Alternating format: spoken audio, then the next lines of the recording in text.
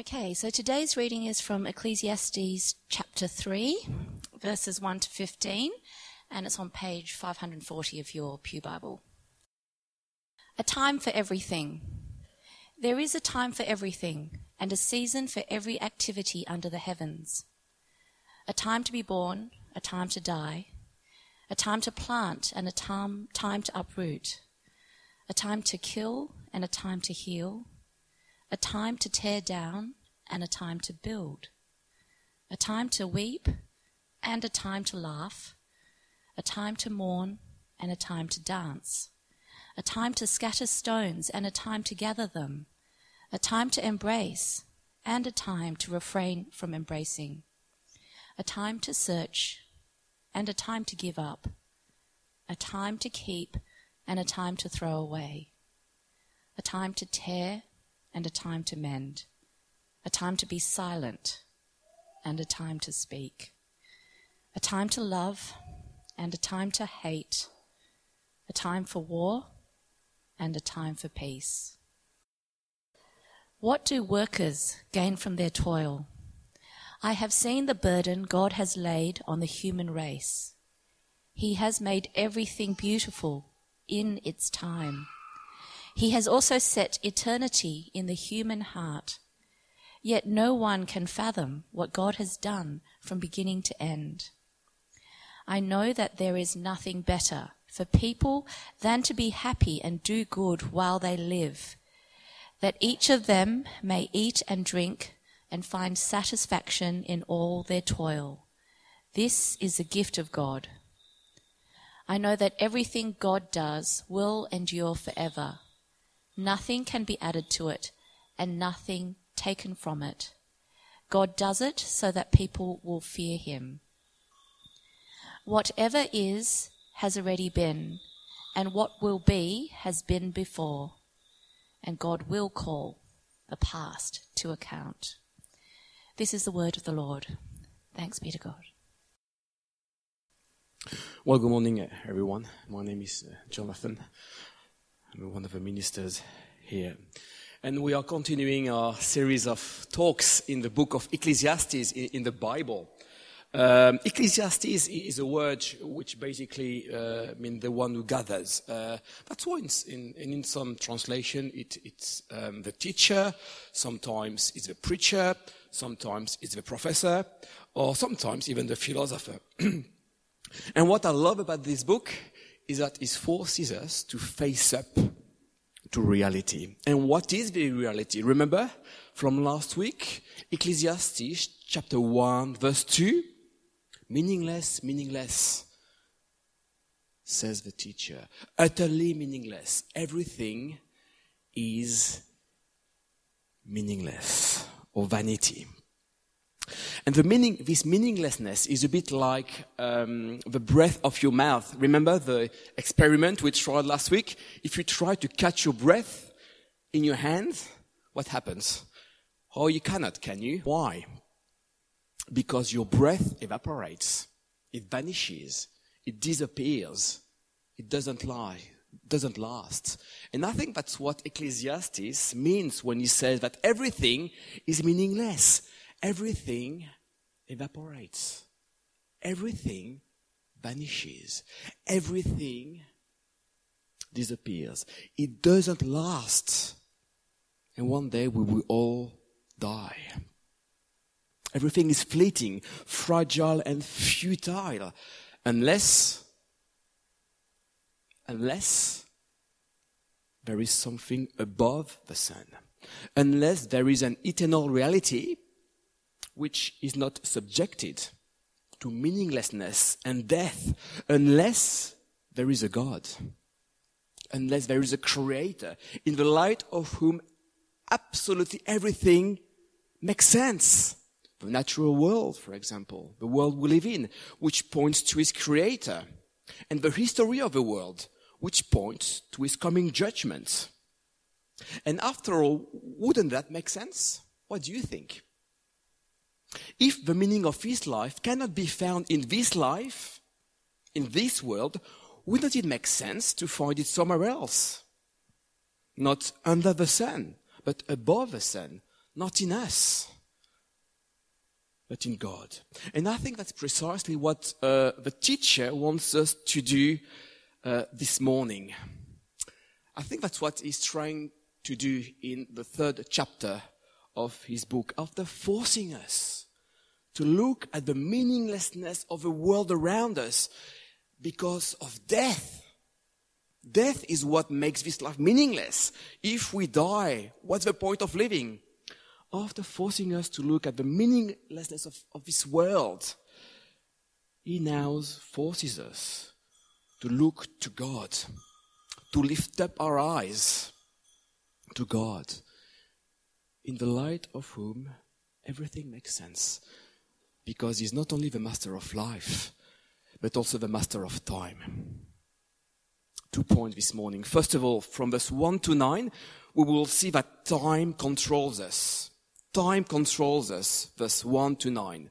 And the second and the last part of the text, from verse 10 to 15, we will see that God controls time. First of all, verse 1 to 9. Time controls us. And why do I say that? I think time controls us in the sense that it's a merciless and oppressive master. How many times does the word time come back in this passage? Did you count? How many times in 9 verses? It's not too difficult. It's 14 times 2. 28. 28 times. Time is a merciless master. It's everywhere in the first part of his chapter. Everywhere. And time is a merciless master because it forces us to do things we don't want to do, but we have to do anyway. Why? Because we've got no choice.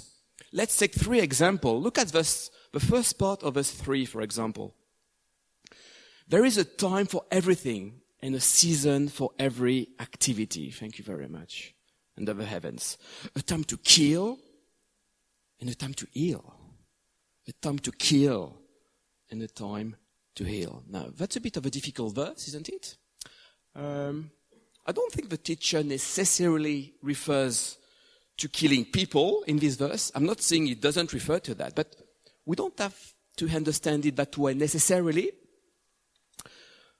The teacher might refer to killing animals. Imagine a shepherd who finds out that one of his sheep has a deadly disease. There might be a slide for us to see what it looks like for a sheep to be diseased. What can he do? What can a shepherd do when one of his sheep is critically ill? What can he do? Well, sometimes nothing. He's got to kill it anyway. Because he doesn't want the disease to spread to the rest of the flock. He doesn't want to kill the sheep, does it? But he has to. There is sometimes time to kill. And if you've got a cat or a dog at home, maybe you'll have to make that painful decision one day. Because the vet will tell you, I'm sorry, there's nothing I can do. And you know what? It's painful. It's so painful. There's a time to kill.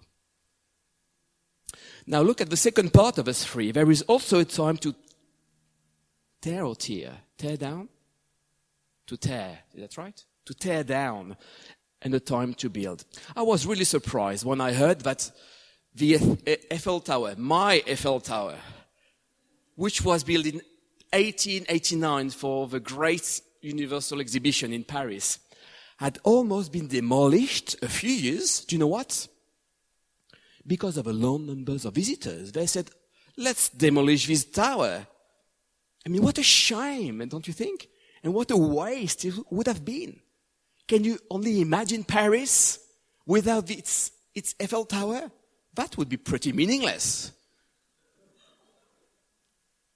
I wouldn't go to Paris with my kids in Jan if there wasn't even an Eiffel Tower.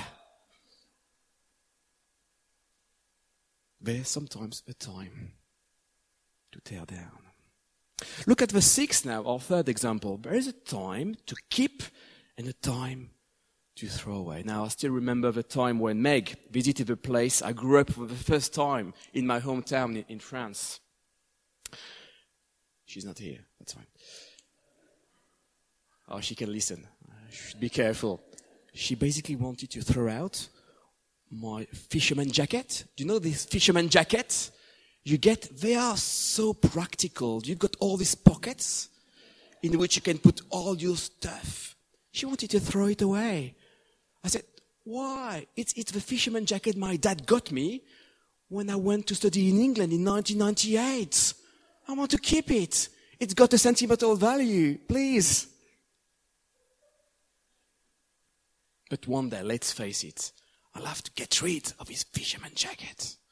And Meg will be very happy.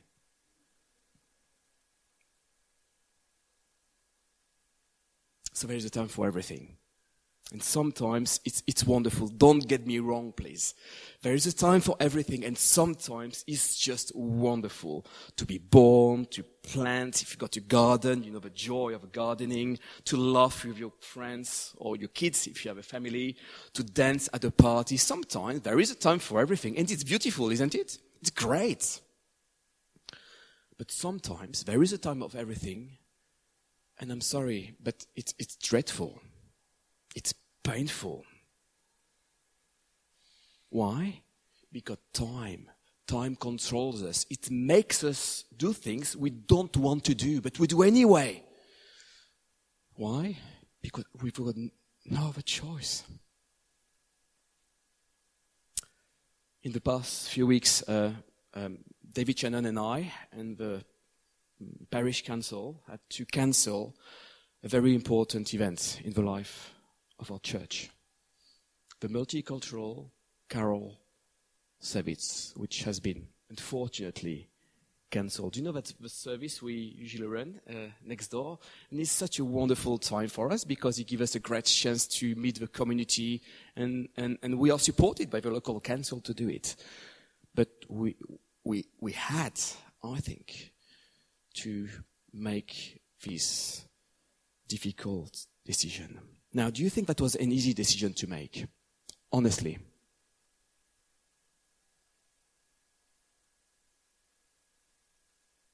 Do you think that in the light of what's been happening at our church in the past few weeks, after becoming a rather small church, do you think we've got the manpower,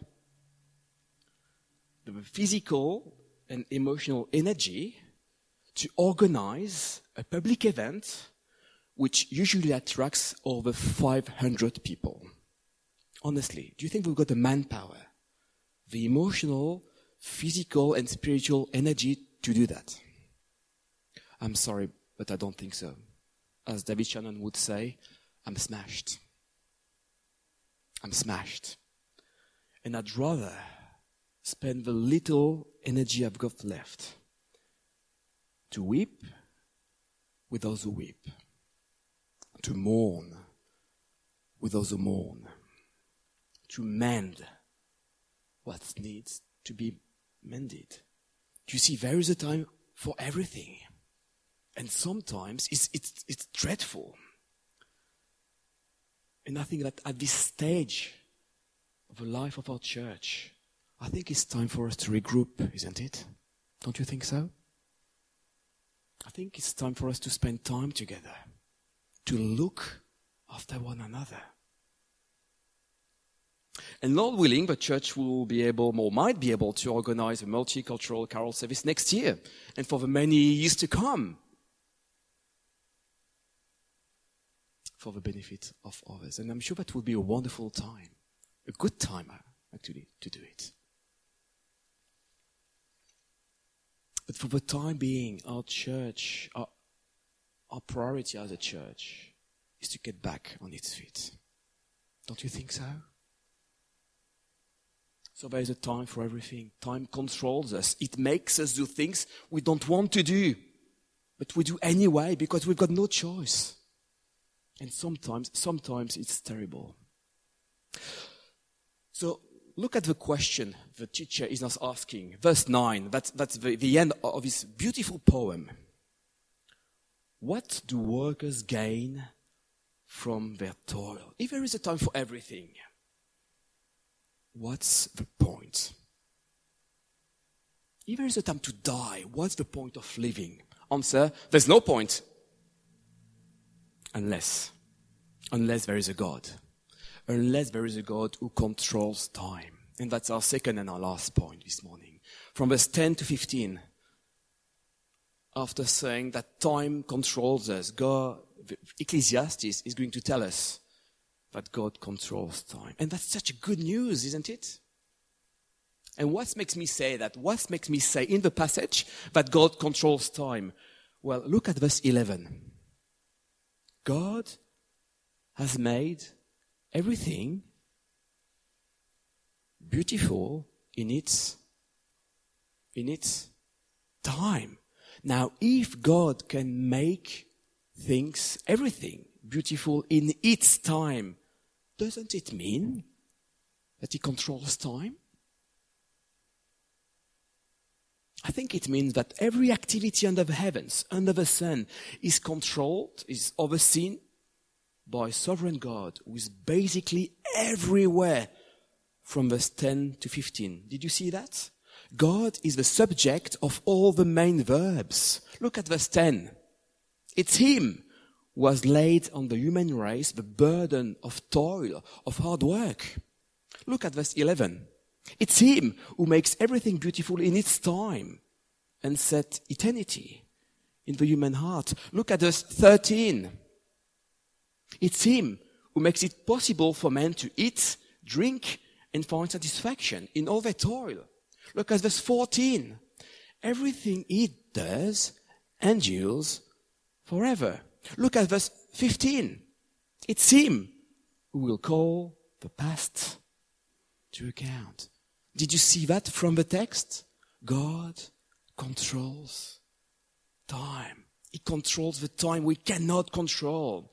There is a purpose behind all things. And that's so encouraging, isn't it?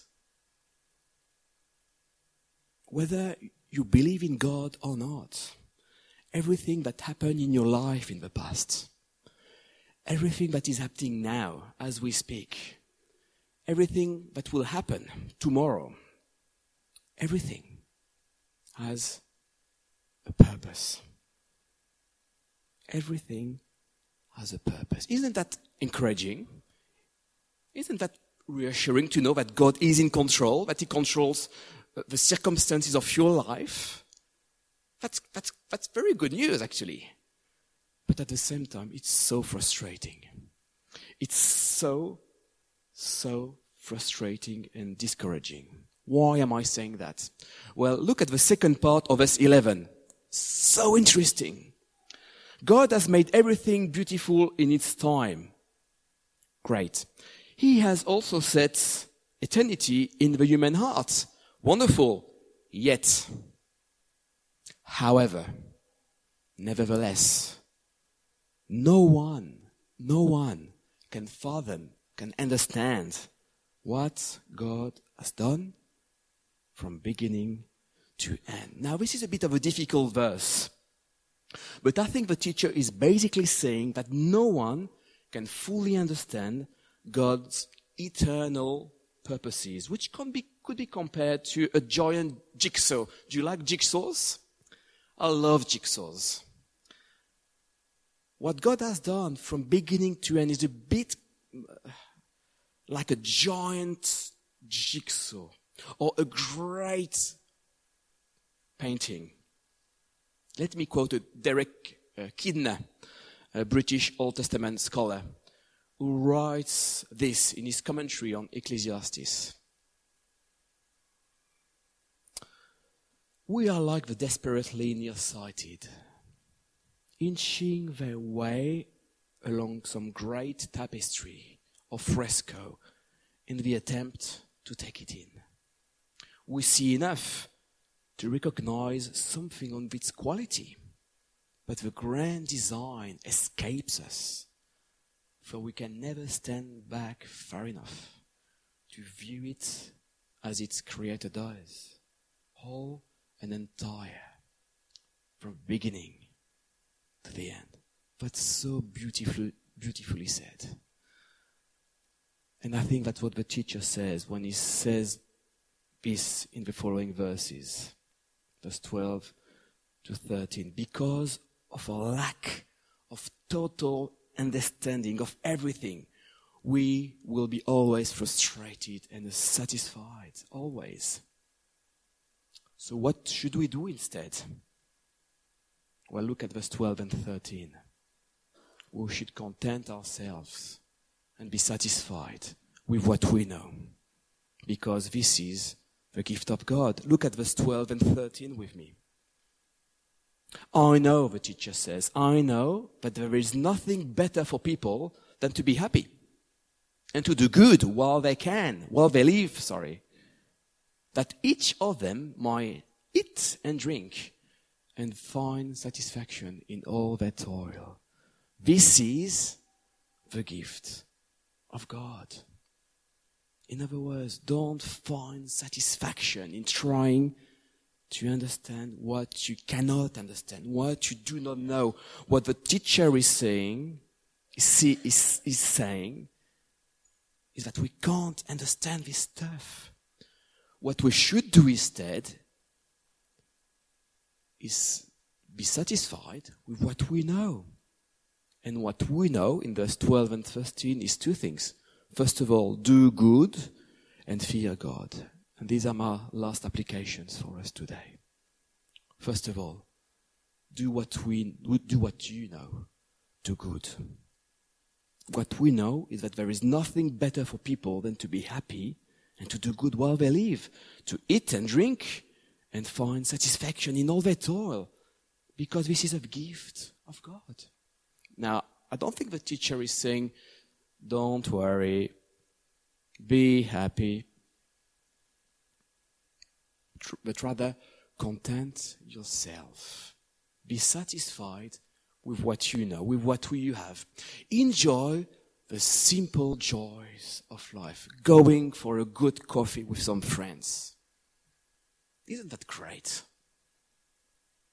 Or to a French restaurant with your family. We're going to a French restaurant with our French DT Bible study next week. That would be great. I'm so looking forward to it. My favorite French restaurant. $40 deal for 2 courses. Isn't that amazing? I'm going to enjoy it. It won't last. I know, it won't last. But I'll go back again next year. That's fine. To quote John Wesley, do all the good you can, by all the means you can, in all the ways you can, in all the places you can, at all the times you can, to all the people you can, as long as ever you can. Do good, do the best you can. Enjoy the simple joys of life. So what good can you do today, this afternoon, or this week? Why don't you weep with those who weep, if you know someone who is mourning? Why don't you rejoice with someone who rejoices? Why don't you speak to someone you usually don't speak to or you don't know really well? Why don't you throw away stuff you don't need and give them to charity? That's what I might do with my fisherman jacket. Why don't you stop trying to understand everything, what you can't understand, and trust God instead? And that's my last application for us today. First of all, do good. Secondly, fear God. Look at verse 14 and 15, the last 2 verses. I know that everything God does endures forever. Nothing can be added to it, and nothing taken from it. God does it so that people will fear Him.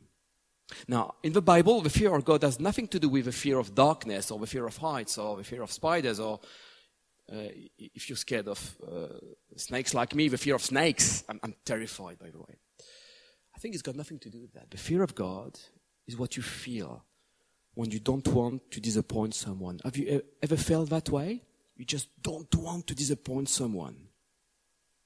One of my, in an interview, Amélie Nothomb, one of the most popular writers in France, should be a picture of her, confessed that the idea of disappointing her readers made her feel terrified. She's terrified at the idea of disappointing her readers. She's got very high standards. She doesn't want to disappoint them. Is that how you feel towards God? You just don't want to disappoint him by the way you speak, what you do, what you think, or what you say. That's what the fear of God means, I think. To be humble, to recognize that we live under his authority, that one day we'll have to give an account for everything we do, everything we say. So if you're a Christian today, and if you don't understand what God is doing in your life, don't let anyone tell you that God has forgotten you. But fear him instead. Fear him. Keep trusting him. Keep obeying him by doing good. As Derek Kidner puts it, with God, all is foreknown. And nothing is overlooked. Nothing. God has no abortive enterprises. Forgotten man. Everything that happens in your life has a purpose. Everything. And you might know this verse by heart from a New Testament. Romans chapter 8, 28. Can someone quote it by heart for us? In all things, everything. Does it ring a bell? God works for the good of those who love him, who have been called according to his purpose. For those God foreknew, he also predestined to be conformed to the image of his Son. But if you're not a Christian this morning, if you're asking yourselves questions, and if you don't understand what is going on in your life, because you're suffering, for instance, why don't you listen to God? Speaks to you this morning in his word. And who can shout in your pains. Do you know this quote by C.S. Lewis? We can ignore even pleasure, but pain insists upon being attended to. God whispers to us in our pleasures, speaks in our conscience, but shouts in our pains. It is his megaphone to arouse a deaf world. God loves. He loves you.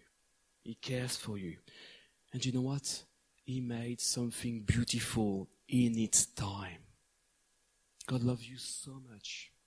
God loves us so much that he made something absolutely beautiful in its time. When he fulfilled his promises and sent his Son to die for us at just the right time. Romans chapter 5 verse 6. When he sent his Son to save us so that we would become his children when the set time had fully come. Galatians chapter 4 verse 4. The question is, will you do something beautiful today? Will you? Will you become a Christian? Will you become a child of God by putting your trust in Jesus, who rose again and whose resurrection makes it possible for us to do good, to give ourselves fully to the work of the Lord, because we know that our labor for the Lord is not in vain. 1 Corinthians chapter 15. And why don't you do that today? That would be beautiful. Jesus is alive, and one day he will make everything right and everything beautiful in its time. Let's pray together. We can ask the Spirit of God to be at work in our hearts through the Word of God. Creator God, even if we sometimes feel that time controls us, the truth is that you control time. You are the master of time, the master of life, and you make everything beautiful in its time. You pray that your Spirit will empower us to do good, the best we can for you and for others while we live. We pray that we would fear you and we would keep trusting and obeying you because Jesus died for us and rose again from the dead, making life meaningful and beautiful in its time. In Jesus' name we pray. Amen.